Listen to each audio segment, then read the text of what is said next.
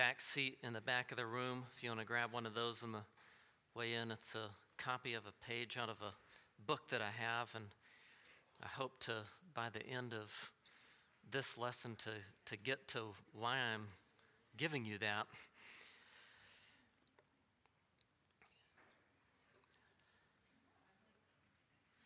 Something that I've recognized as a common experience in my own life when it's time to get in the van and go somewhere, that somewhere along the way there's the temptation to complain about the ride and the snacks that are available and how long it's taken.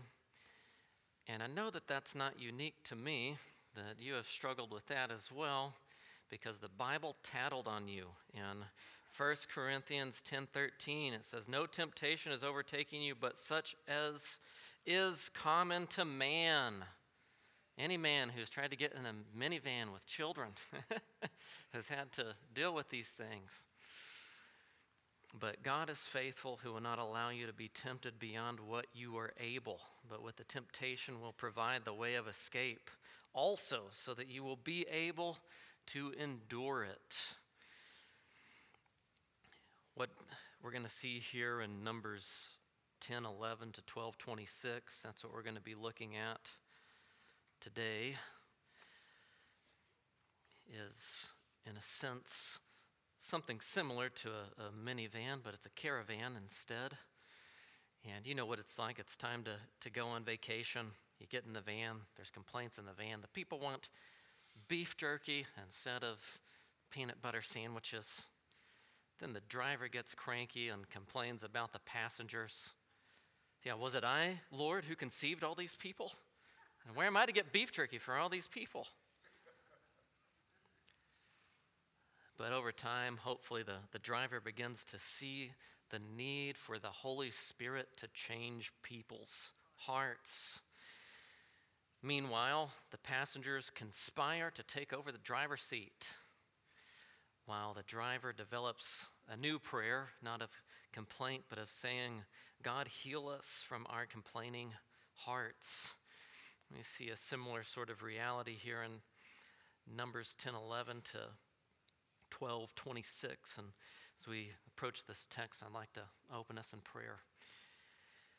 Our gracious Lord, we pray that as we would look into your word, that we would see you as you truly are, the gracious God who calls us and corrects us and directs us and is with us, but that you would also help us to see ourselves as we are and the struggles that we have in our hearts, to be ungrateful for the good gifts and privileges that you have given us. We pray that you would shape us in greater holiness and faithfulness to you, so that you would be honored and glorified by our lives.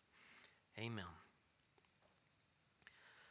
Numbers chapter 10, verse 11 begins, "Now it happened in the second year, in the second month, on the 20th of the month, that the cloud was lifted from over the tabernacle of testimony, and the sons of Israel set out on their journeys from the wilderness of Sinai. Then the cloud settled down in the wilderness of Paran, so they moved out for the first time according to the command of Yahweh by the hand of Moses." So finally we pick up in Numbers chronologically. You remember some of the things, we had some flashbacks to the tabernacle, flashback to Passover. Now we're picking up on 20 days into this thing from Numbers 1:1. It's not, Numbers 1:1 is first day, second year, second month. Now we're in the second year, second month on the 20th day. So finally here in chapter 10, we've moved 20 days in history. And in this, what you see in the continuing verses is that the camps go out as directed in order. And along the way, in verse 29, says, "Then Moses said to Hobab, the son of Reuel, the Midianite, Moses' father-in-law, 'We are setting out to the place in which Yahweh said, I will give it to you.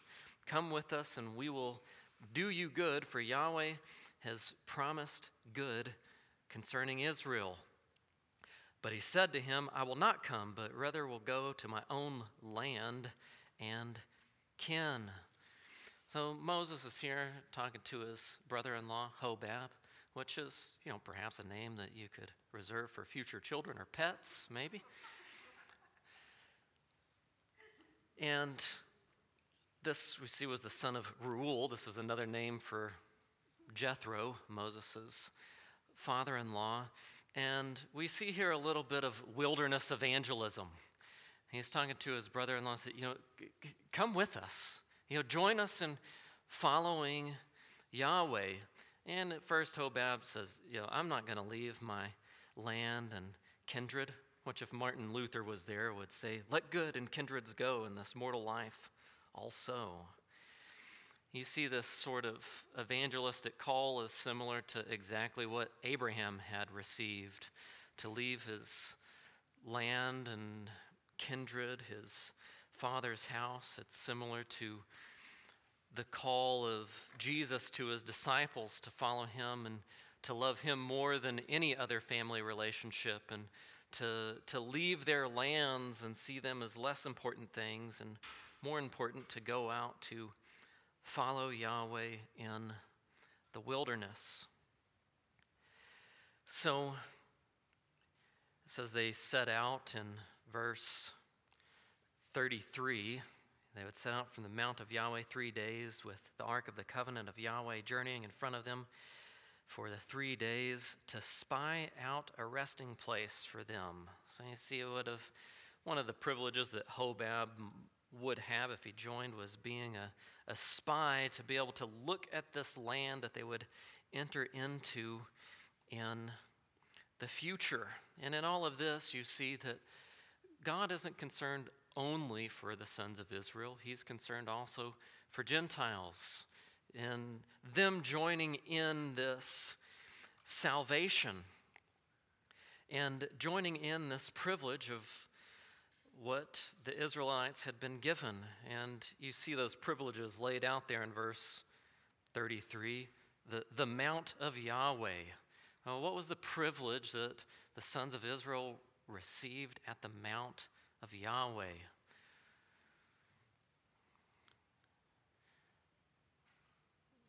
The revelation of who God is through the 10 words. So you see, this is their king leading them out. He's pulling together his army, and they're being reminded of the privilege of this is the king who reveals himself in relationship and who is with you. And they also had the privilege of the ark of Yahweh, of the covenant of Yahweh, journeying in front of them. So you see, the other privilege they have is that Yahweh is the king who leads them. He's not only the king who reveals himself, but the king who leads them and is with them. In verse 34, we read of another privilege, which was the cloud of Yahweh was over them by day when they set out from the camp. Now, the other privilege is the king guides them as well, and he's their ever-present help and guide throughout all of these things. And he invites also the Gentiles to join the privileges of the sons of Israel. And in verse 35, you see Moses' faith in Yahweh. As it says, "Then it happened when the ark set out that Moses said, 'Rise up, O Yahweh, let your enemies be scattered, and let those who hate you flee before you.' And when it came to rest, he said, 'Return, O Yahweh, to the myriad thousands of Israel.'" You see in this text that Yahweh has enemies, and if you're going to follow him, you're going to have his enemies. It assumes that if you follow him, you're going to have enemies. You can think about how Jesus also communicated this similar truth in John 15. He said, "If the world hates you, know that it hated me before it hated you. If you were of the world would love its own, but because you are not of the world, but I chose you out of the world, because of this the world hates you. Remember the word that I said to you, a slave is not greater than his master. If they persecuted me, they will also persecute you. If they kept my word, they will keep yours also." You see here that to follow Yahweh is to join in the assaults that come on him from his enemies and to be a partaker of that as well. But lest one despair of that, you see Moses' faith in Yahweh when he says, "Return, O Yahweh, to the myriad thousands of Israel," which he recognized these are his enemies and Yahweh is the real army. We're not the real army. Yahweh is, and we're trusting him to move us forward as the cloud, the pillar of cloud before us. So you see, Moses' willingness to go on this journey wasn't because he trusted in himself and the ability of the sons of Israel. There wasn't much reason for him to trust in himself or the sons of Israel at this point. His only hope was and could be Yahweh, which is a reminder to us in following our Lord we can't trust in our own devices or strength ever. We want to follow the humble example of Moses here. But as you know, when you start on this journey of faith and following the Lord, and you've gotten in the caravan and you've taken off on the path, that one of those things that happens along the way is complaining. And you see that in chapter 11. The people start to complain about the snacks in the caravan. They don't like them. You look at the beginning of chapter 11. It says, "Now the people became like those who complain of calamity in the ears of Yahweh. And Yahweh heard it. And his anger was kindled, and the fire of Yahweh burned among them and consumed some of the outskirts of the camp. Then the people therefore cried out to Moses, and Moses prayed to Yahweh, and the fire died out. So the name of that place was called Taberah, because the fire of Yahweh burned among them, and the rabble who were among them had greedy desires. And also the sons of Israel wept again and said, 'Who will give us meat to eat? We remember the fish we used to eat free in Egypt, the cucumbers and the melons and the leeks and the onions and the garlic. But now our appetite is dried up. There is nothing at all to look at except this manna.' Now, the manna was like coriander seed in its appearance, like that of bdellium. The people would go about and gather it and grind it between two millstones or beat it in the mortar and boil it in the pot and make cakes with it. And its taste was as the taste of cakes baked with oil. And when the dew fell in the camp at night, the manna would fall with it." This is a similar sort of episode in Scripture to after God had given the 10 words. He gave them the immense privilege of revealing the 10 words or 10 commandments, and the way that everybody responds is molten calf. They think, well, the way that we respond to immense privilege is immense sin. You see the same sort of pattern played out here. But we don't want to overlook who is it that they're complaining against ultimately. Who had given them the food that they had in this new relationship with God? It's God that they're complaining against ultimately. And who is this God that they are complaining against?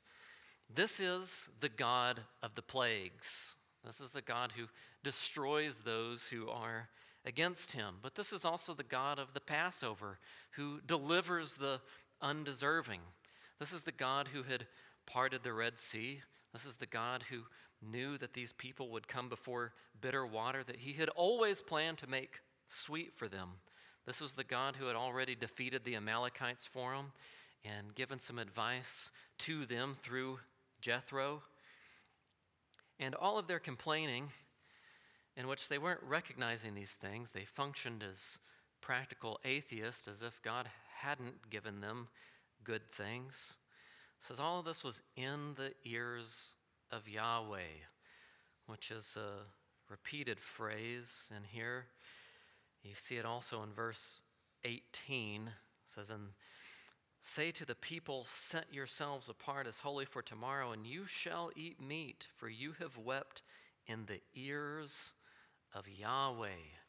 So he's making known to them that he hears everything that they're saying. There wasn't some tent or closet where they could hide the words of their mouth in this instance. And we learn about the God of creation, that he's the God who hears everything we say. Even when we get home from being gathered with the church today, he hears everything we say about all those people we just fellowshipped with. And how does God respond to their complaining? Well, very similar to Nadab and Abihu, fire. And you would think that was enough to just have lived through that event to know that you don't complain against a holy God. And how was it that they were enticed or tempted to even be given to this complaint? You see that in verse 4. There was this group called the rabble. They had greedy desires. These are the rabble rousers, or the pagan provokers who went out with the sons of Israel. And you see what's happening is the nations are influencing Israel instead of Israel being an influence upon the nations. And you keep seeing that ironically happening throughout, whether it be Jethro being the one who's blessing Israel rather than Israel blessing him, or, in this case, what you see happening is instead of Israel being a light to the nations, they're becoming like the nations, which reminds me of 1 Corinthians 15:33, where it says, "Do not be deceived. Bad company corrupts good morals." It says, think about the types of friends that these people had. Now, they didn't necessarily pick these people. These people kind of picked them. And they're stuck in the caravan together and dealing with this situation. And what they're complaining about here is God's faithful provision. Now, that's not how they saw it. This is God, like, all he gave us was manna. But then it points out, here at the end, it's like, well, why do you have all these variety of ways that you could prepare the manna and different things you could make out of it? Well, to show God didn't give them something monotonous. Their complaining wasn't justified. There was a lot that you could do with this stuff, but they weren't thinking of the variety of the different things that they could make about and say, well, thank you, God, for this super versatile food that you've given us, that we can turn it into at least 3 things.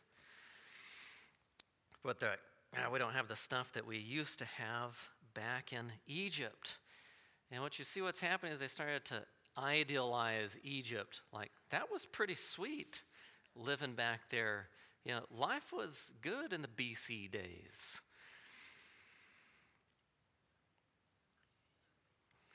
As you know, in the beginning of the Christian life, that we often find that the Christian life and following Christ is more difficult than our days as an unbeliever, where there were people, friends, family that we got along with perfectly fine until we became Christians. And then all of a sudden, you just can't get along like you used to. You've broken that fellowship with darkness, and they recognize it, and so they ostracize you and put you out from some of the things that you would have been apart from otherwise. But we also know in the Christian experience that becoming a Christian doesn't always involve our days becoming more difficult, but they also become more joyful. And we don't want to overlook that and just say, well, it's just difficult, it's hard. It's like, well, I have more joy than ever, and I also have more hope than ever. This reminds me of a song I had listened to this week where part of the lyrics is, "Earth has no sorrows which heaven cannot heal." And we think about that reality when we endure all sorts of difficulties. But when we endure them, we want to be careful of not complaining of God's gifts. And sometimes that gift is the temptation or the trial that comes. Or, as Jesus preached in the Sermon on the Mount, he says, "Blessed are you, when others persecute you and speak falsely of you," which is how we should think about it. Usually we just think this is bad, which is wrong. It's not bad, it's hard. But it's also because we're blessed in being joined with, following our Lord. And how do we know that we're with him? Well, we have the same enemies that he has. And so in a way, it confirms that our faith is legitimate, that we have actually been officially adopted into God's family and belong to him, and that's why things are like this. So it's a reminder of the gift of belonging to God, but as we had mentioned, it's something that also cautions us to think about our network of friends around us and their influence of us as well. When we're around the complainers, that they're going to be a disease to you potentially. But you also want to think about, what kind of friend are you? Are you one of those complaining insider sort of friends? Which, you see here, you look at the example of Moses later and what type of friend that he was, and that he, in a way, confronted and prayed for the complainers when he deals with the Miriam and Aaron situation. We'll get to that. Chapter 11, verse 10, you also see that Moses, in a sense, who's the driver of this caravan, he's also given into the complaining. It says, "Now Moses heard the people weeping throughout their families, each man at the doorway of his tent, and the anger of Yahweh was kindled greatly, and it was evil in the sight of Moses. So Moses said to Yahweh, 'Why have you allowed this evil toward your slave? Why have I not found favor in your sight, that you have laid the burden of all this people on me? Was it I who conceived all this people? Was it I who gave birth to them? That you should say to me, carry them in your bosom, as a nurse carries a nursing baby to the land which you swore to their fathers. Where am I to get meat to give all this people? For they weep before me, saying, give us meat that we may eat. I alone am not able to carry all this people, because it is too heavy for me. So if you are going to deal thus with me, please kill me at once. If I have found favor in your sight, and do not let me see my wretchedness." Maybe you've had a similar sort of prayer in your minivan or whatever, your Suburban, on a little family vacation. And you can relate to Moses in some extent. This trip would be nice if it wasn't for those people. Lord, it's these people that you gave me. That's the problem. Which is how we tend to view change. It's like, well, this would all be better if all of these other people would stop complaining. But we don't tend to see ourselves as part of the problem. But what we see here is Moses is very much a part of the problem, and he's very self-focused, self-centered. You see that he keeps saying, I, and then all these people. Which, was he ultimately the one who was responsible for all these people? No, ultimately the Lord was, but Moses was looking at these people wrong. All he could see was a problem on two legs. There's another problem on two legs. Another problem on two legs. And he's like, where did these come from? Well, God put them here. So he's putting the blame on God, but he's also seeing himself and taking up a responsibility that's not his. Yahweh is the one who had promised to guide them and was. And you could say that Moses had something of a Messiah complex and say, I, all these people, where am I going to come up with the meat?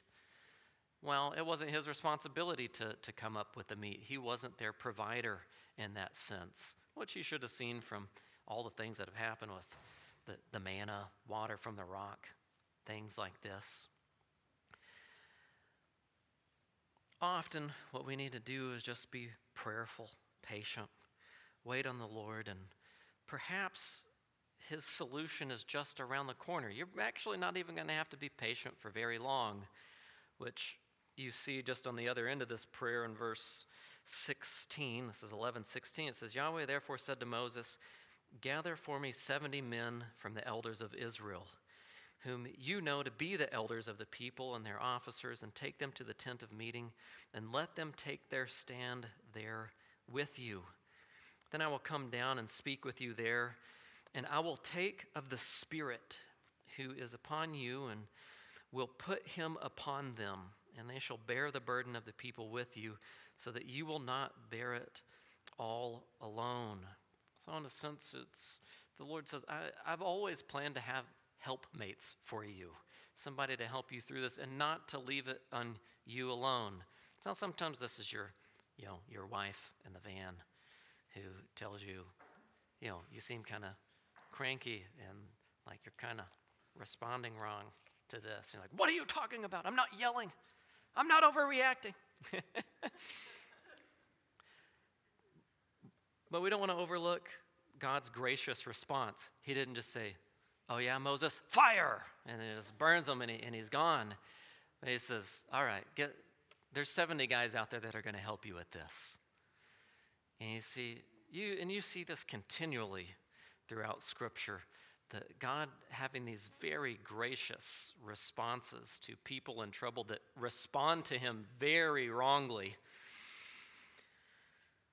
And the problems that you see within the travelers through the wilderness here, it has to deal with food and leadership.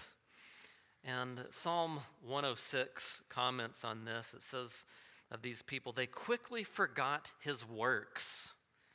They did not wait for his counsel, but craved intensely in the wilderness and put God to the test in the wasteland. So he gave them their request, but sent a wasting disease against their lives. So remember, they wanted this meat, and God gave it to them. And what you find out in this is what you want is not always good. As you know, as the story goes on, this is in verses 31 to 35. It talks about a wind comes forth from Yahweh, quail from the sea. In verse 33, it says, while the meat was still between their teeth before it was chewed, the anger of Yahweh was kindled against the people, and Yahweh struck the people with a very severe plague.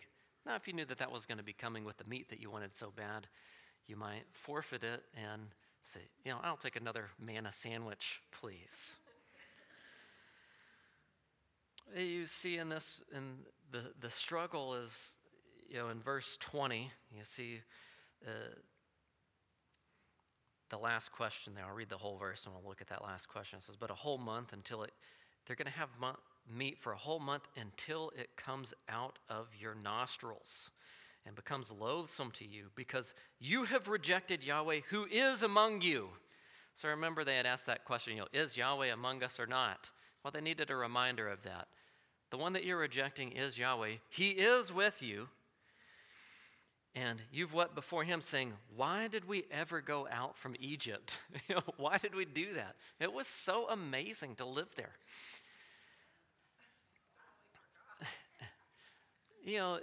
And we can be short-sighted like that too when trials come. Say, well, why? I think of a friend who after he had professed Christ, it meant that his mom kicked him out of the house. She didn't want to have anything to do with him, didn't want to hear about it. And then very quickly, he's like, why did I ever say that I was a Christian? He was like, this has just put me in, I don't have anywhere to live. I don't have anywhere to stay now. What am I going to do? And we want to recognize in ourselves there can be that same sort of temptation when a trial comes. It's like, well, why did I even, make Christ known and then put myself in this situation where people would treat me so poorly? If I never would have said anything, perhaps this wouldn't have happened. Well, the one problem that we had just discussed here was the food. The other one is with leadership. Moses needed some more help, which the Lord provides. And why don't you look at verses 21 to 23 in chapter 11. It says, Moses said, the people among whom I am are 600,000 on foot. Yet you have said, I will give them meat so that they may eat for a whole month. Should flocks and herds be slaughtered for them to be sufficient for them? Or should all the fish of the sea be gathered together for them to be sufficient for them? And Yahweh said to Moses, okay, let's just start with what Moses is saying. He's being very sarcastic.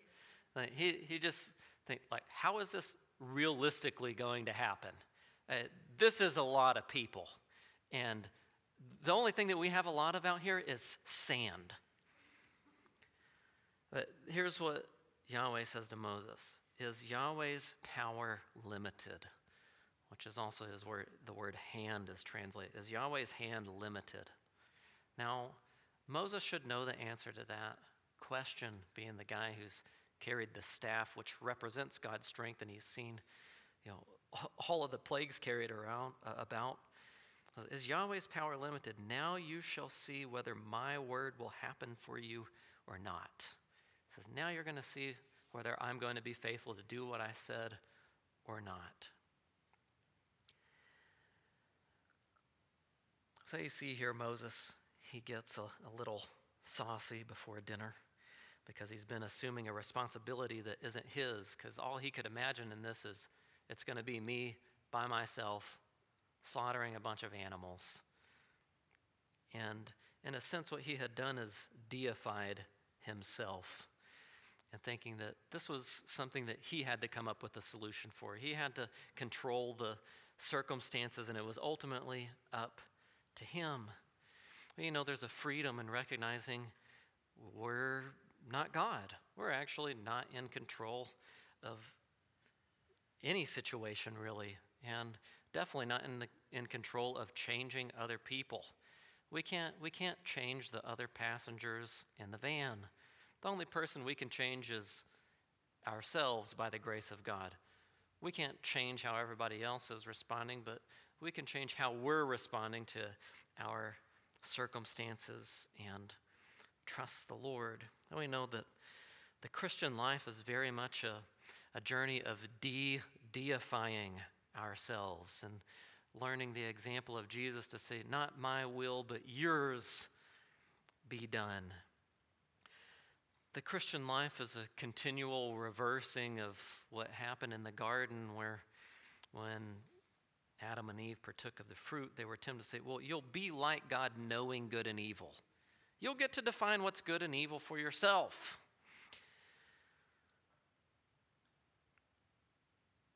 Now, that's especially true when it comes to relational conflict, where we think, well, it would be very good if the other people would change. But we overlook the fact that this whole heat in the wilderness shows that I'm somebody who needs to change. You see, that's happening with Moses. He's seeing he's part of the problem. He's thinking, I'm the only solution. What the Lord's teaching him is, you're part of the problem. I'm the only solution. So with the two solutions, one that God provides is the quail. You see that in verses 31 to 35. And it says that there went forth a wind from Yahweh. This word wind is also translated as the Spirit who was hovering over the waters in creation. It's the same word, and it's from this wind or spirit that the quail were brought from the sea. So you're seeing some involvement of the Spirit of God and the judgment of God that's carried out while the meat was still between their teeth. And I like what one commentator wrote on this. He says, the scene must have been similar to a riot People screaming, birds flapping their wings. Everywhere the pell-mell movement of meat-hungry people in a sea of birds. Dare we picture people ripping at the birds, eating flesh before cooking it, bestial in behavior. They must have been like a sugar-crazed boy in a child's daydream. The boy afloat a chocolate sandwich cookie raft in a sea of chocolate syrup and nibbling at the cookie before drowning in the dark, sweet sea. The drama of the text is exquisite. While the meat was still between their teeth, the plague of the Lord struck them down. Before they could swallow, God made them choke. Thus this place took on the odious name Kibroth Hattaavah, which means graves of greediness or graves of craving. These graves marked the death camp of those who had turned against the food of the Lord's mercy. What a contrast with the ending of chapter 10. We are in a different world and certainly not a better one. So you think about that even in going on vacation. Prospects, anticipations are high, and then you start driving. And we are in a different world.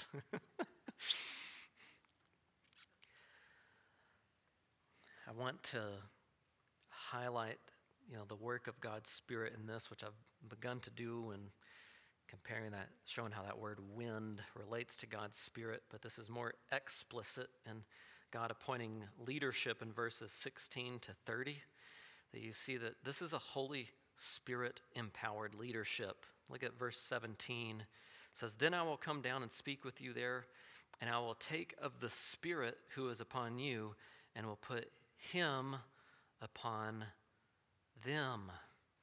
And when it comes to verse 29, it says, "And Moses said to him, 'Are you jealous for my sake?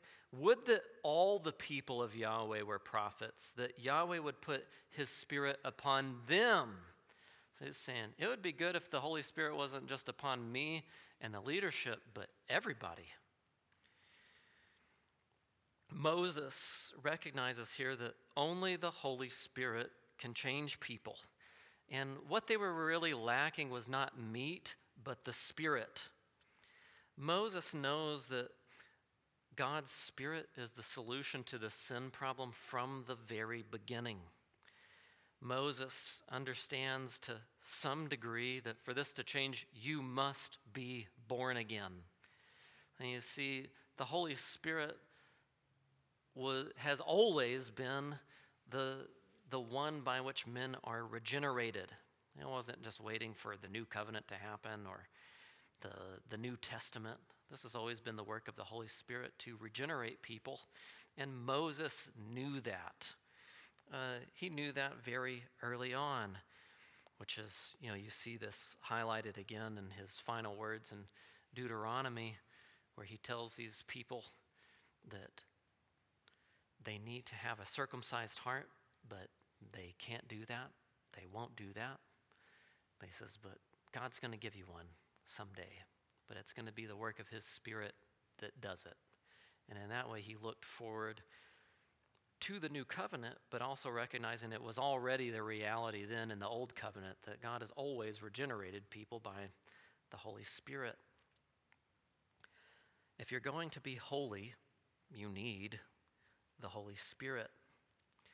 When we come to chapter 12 and the tension in the van here, the question gets asked, why can't we take the driver's seat?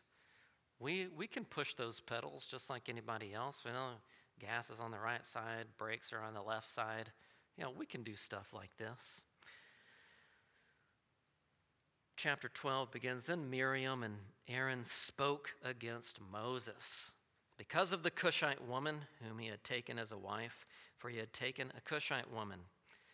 So, one, they're complaining against his wife. That's a situation here. And here's the other thing they say in verse 2. "And they said, 'Has Yahweh indeed spoken only through Moses?'" Is this the only one who can drive this thing? "Has he not spoken through us as well?" And then here's these words here, "And Yahweh heard it." He hears everything. Even though you have the door shut and the windows rolled up, He heard it.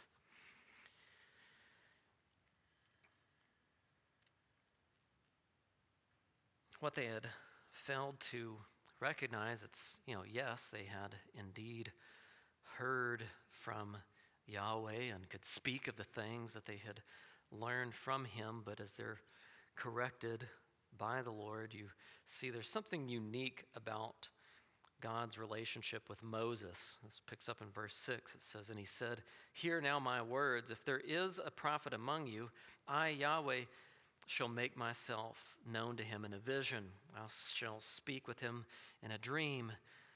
Not so with my servant Moses.'" So they say, yes, there are other people who are prophets, but Moses is super unique here. Well, how so? He says, "Not so with my servant Moses. He is faithful in all my household. With him I speak mouth to mouth, indeed clearly and not in riddles, and he beholds the form of Yahweh. Why then were you not afraid to speak against my servant, against Moses?" So, they should recognize, Moses has a very unique relationship to Yahweh, and we should be very afraid of opposing that, because this is how God wants to do things. And when you oppose how God wants to do things, you get stuff like Nadab and Abihu or killer meat.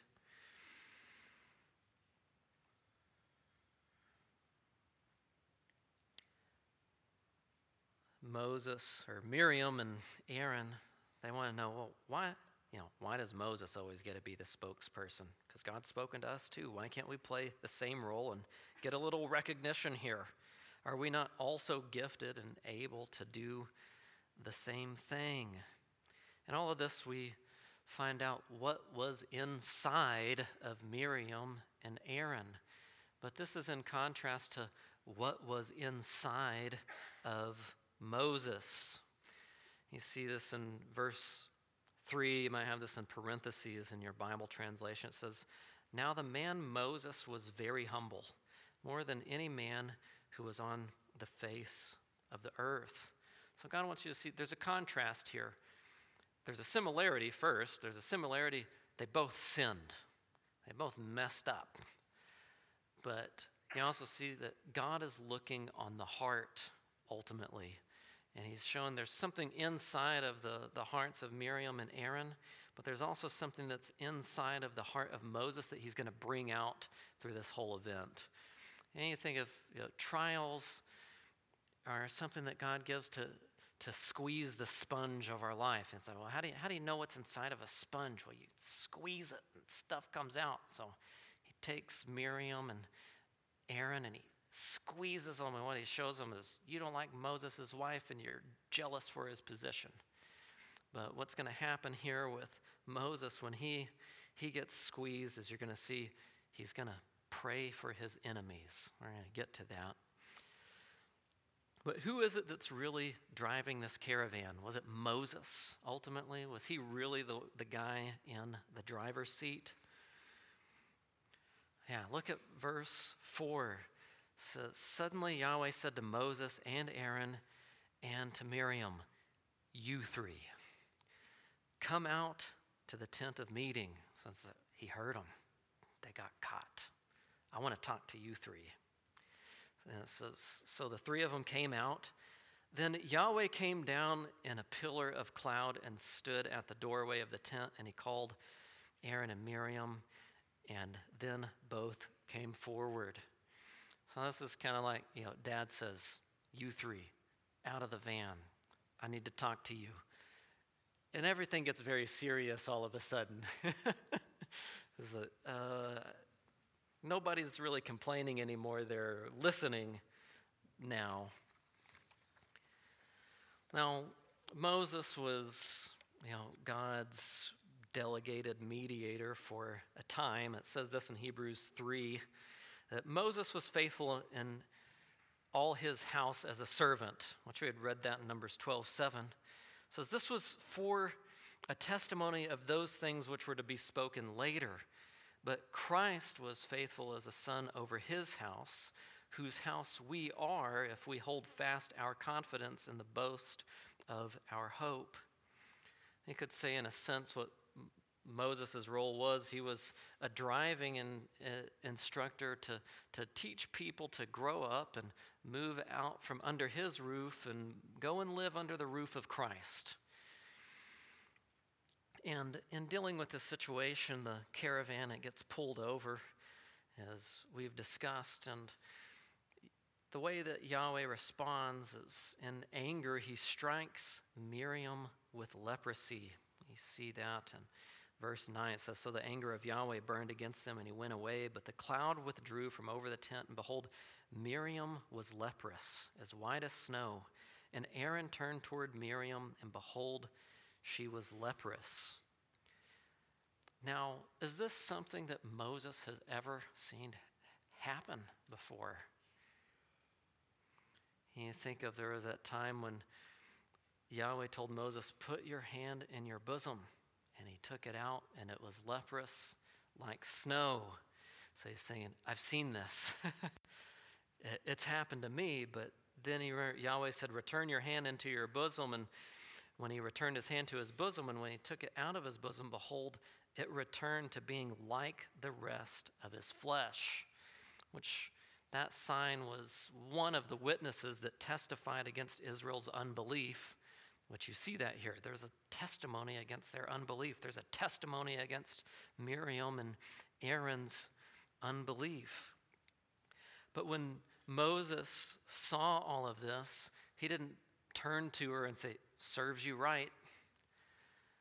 But he could recall those words after that whole incident when the Torah tree was thrown into the bitter waters and made it sweet, where he remembered, oh, Yahweh is the one who heals us. He takes something that's bitter and he makes it sweet, and he uses a mediator to do that, and he wants me to be that guy.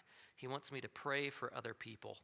But you remember back in Exodus 15, what was said was, "If you will earnestly listen to the voice of Yahweh your God and do what is right in his sight and give ear to his commandments and keep all his statutes, I will put none of the diseases on you which I have put on the Egyptians, for I, Yahweh, am your healer." Moses had experienced this, seen this, been taught this, and now he has the opportunity to disciple others in this by how he responds to this situation.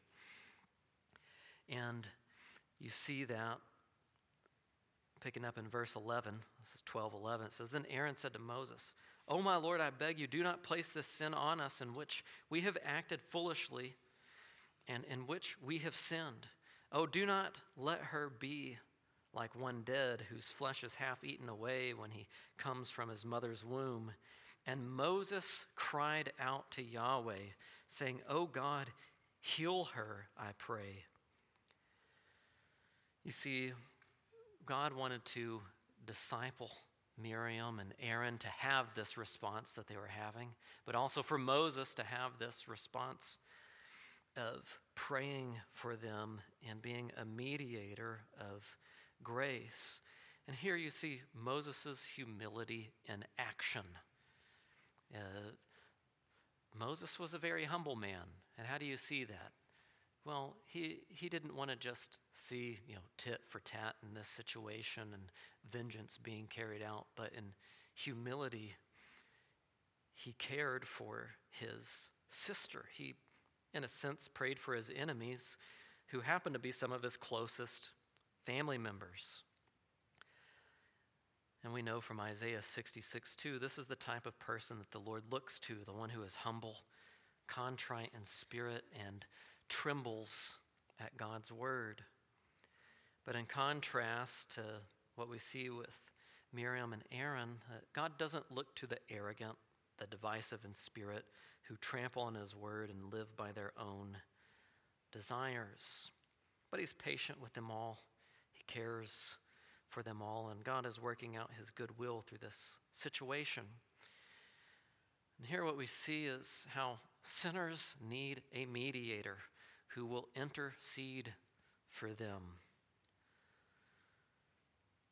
When we think about that in relation to ourselves, can you think of a mediator that God sent for sinners like us who would be tempted in the wilderness but respond the way that we should respond when being tempted in the wilderness of life? The answer is found in Matthew 4 and Luke 4. In Matthew 4, 1 through 11, this is the passage we refer to it as Jesus' temptation. He was led out in the wilderness by the Spirit. And he was tested in all of the ways that Israel was tested. He was tested concerning God's provision of bread. He was tested concerning God's protection of his life. He was tested concerning God's guidance by bringing him in to the wilderness. And in testing Jesus, we find out who he really is. He's the one who victoriously wins our salvation for us. It was God's standard for Israel that they actually perfectly obey him in the wilderness. But what he taught them during that time is, that is indeed my standard, and you guys can't keep it. You need me to keep it for you. And so he sends Jesus to keep it for them, but he's not only their victory and our victory in salvation, being our substitute obedience, he's also our example in how we're to respond when the heat gets turned up in the wilderness and we're tempted to complain about what God's provided for us today, how he's chosen to protect us, and how he's guiding us in life. In Matthew 4, we see that Jesus reverses all of that stuff.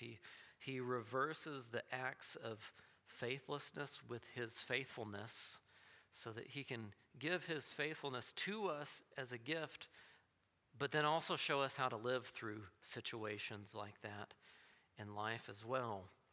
Just like he would teach in John 6 that he's the bread from heaven. You see, in Matthew 4, he solves the leadership problem and that he's the leader that we need. Moses isn't the leader. Moses isn't the solution. Moses pointed to the leader and the solution, which is Jesus Christ, who is also the solution to the food problem. But in solving the food problem for some people there in John chapter 6, he also shows that he's the bread from heaven. The provision that you really need is not for God to give you the food that you want or to perform cool miracles for you. He's like, I'm the miracle. I'm the thing that you need. And in this text, what we learn is that God hears everything in our lives. But even though he hears everything, he continues to call us toward him. He continues to correct us and guide us and to teach us even today from the example of Israel. And if you would, turn with me to 1 Corinthians 10. This is a text that we have come to and we'll come to probably a few more times.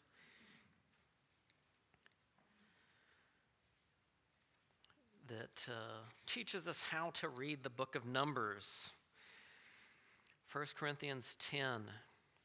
For I do not want you to be unaware, brothers, that our fathers were all under the cloud and all passed through the sea, and all were baptized into Moses in the cloud and in the sea, and all ate the same spiritual food, and all drank the same spiritual drink, for they were drinking from a spiritual rock which followed them, and the rock was Christ. Nevertheless, with most of them God was not well pleased, for they were struck down in the wilderness. Now these things happened as examples for us, so that we would not crave evil things as they also craved. Do not be idolaters, as some of them were. As it is written, the people sat down to eat and drink and stood up to play. Nor let us act in sexual immorality as some of them did, and 23,000 fell in one day. Nor let us put Christ to the test, as some of them did and were destroyed by the serpents. Nor grumble as some of them did and were destroyed by the destroyer. Now these things happened to them as an example, and they were written down for our instruction, upon whom the ends of the ages have arrived. Therefore let him who thinks he stands take heed that he does not fall. No temptation has overtaken you, but such as is common to man. But God is faithful, who will not allow you to be tempted beyond what you are able, but with the temptation he will provide the way of escape, so that you will be able to endure it. Which brings us to a little sheet of paper that I gave you as a handout here. And I'm going to point out one paragraph on that, and we'll talk about the little chart there. That first paragraph after the bullet points there starts with the word notice. From the book, How People Change. It says, notice how much Israel's response to hardship maps onto ours. We face hard things and we complain about things as mundane as a menu. Before long, our complaining becomes an assessment of blame. Then the blaming goes vertical as it questions God's wisdom and goodness. We too are in the wilderness of a fallen world. We have not yet entered the promised land of eternity, so we face hardships like Israel did. Paul tells the Corinthians and us that we gain enormous spiritual benefit when we learn from their example. So on that chart there, you see at the very top of it, there's heat, which is life in the wilderness, which in this case, back in Israel, it had to deal with what things? Had to deal with food and leadership, problems with that. And you could think of other things in life, whether it be traveling on vacation, situation with your spouse, situation with your children, your job, your co-workers, financial situation, your health. God turns up the heat in the wilderness of this world, and what it does is it exposes what is in our heart, which brings us to those two trees that are there. Either we're going to bear the fruit of the Spirit, and we're going to reap and sow that, or the thorns of the curse, and we're going to reap and sow those things. And you see there's a lot of references into 1 Corinthians 10, which I encourage you to look at. We don't have time to work through all of that. But you see that on the fruit side that there's encouragement to be found in looking at the Scripture and looking at the rock who is with us, which is the protector, provider who is with us, and Christ is that rock. That ultimately we're pointed to the cross when we're thinking of any sort of difficult situation in life, so that we can stand up under that temptation with the God who is with us, with a focus on Christ, who is the fulfillment of all the ages. But we can also be given to what the Israelites were, which was greediness for these certain things that they desired, but they didn't have. What should make us think when we're tempted or becoming angry or complaining and think, well, what is it that I want that I don't have? And very quickly we find out that's the thing that we worship. It's either an idol or it's God. You say, well, I'll only be happy if, fill in the blank. I would only be happy if all those other people would just change. Well, I would be happy if only I got that food that I wanted. Or I would be happy if I knew that I could pay my mortgage for the rest of this year. I see that we've made an idol out of those things, and the only thing that should fill in that blank is, I'll only be happy if Jesus is my king. That's the only thing that should fit in that blank, and that's the reminder that we need to have so that we don't set our hearts on evil and then give ourselves to the evil behavior of grumbling, which is so easy and so super common that we probably overlook it most of the time when people are complaining about things. But perhaps through continuing to come back to this topic, it'll make us more hypersensitive in ourselves first rather than others. So we don't think, oh, there's all these people in this church that complain all the time. Well, maybe you're part of the problem.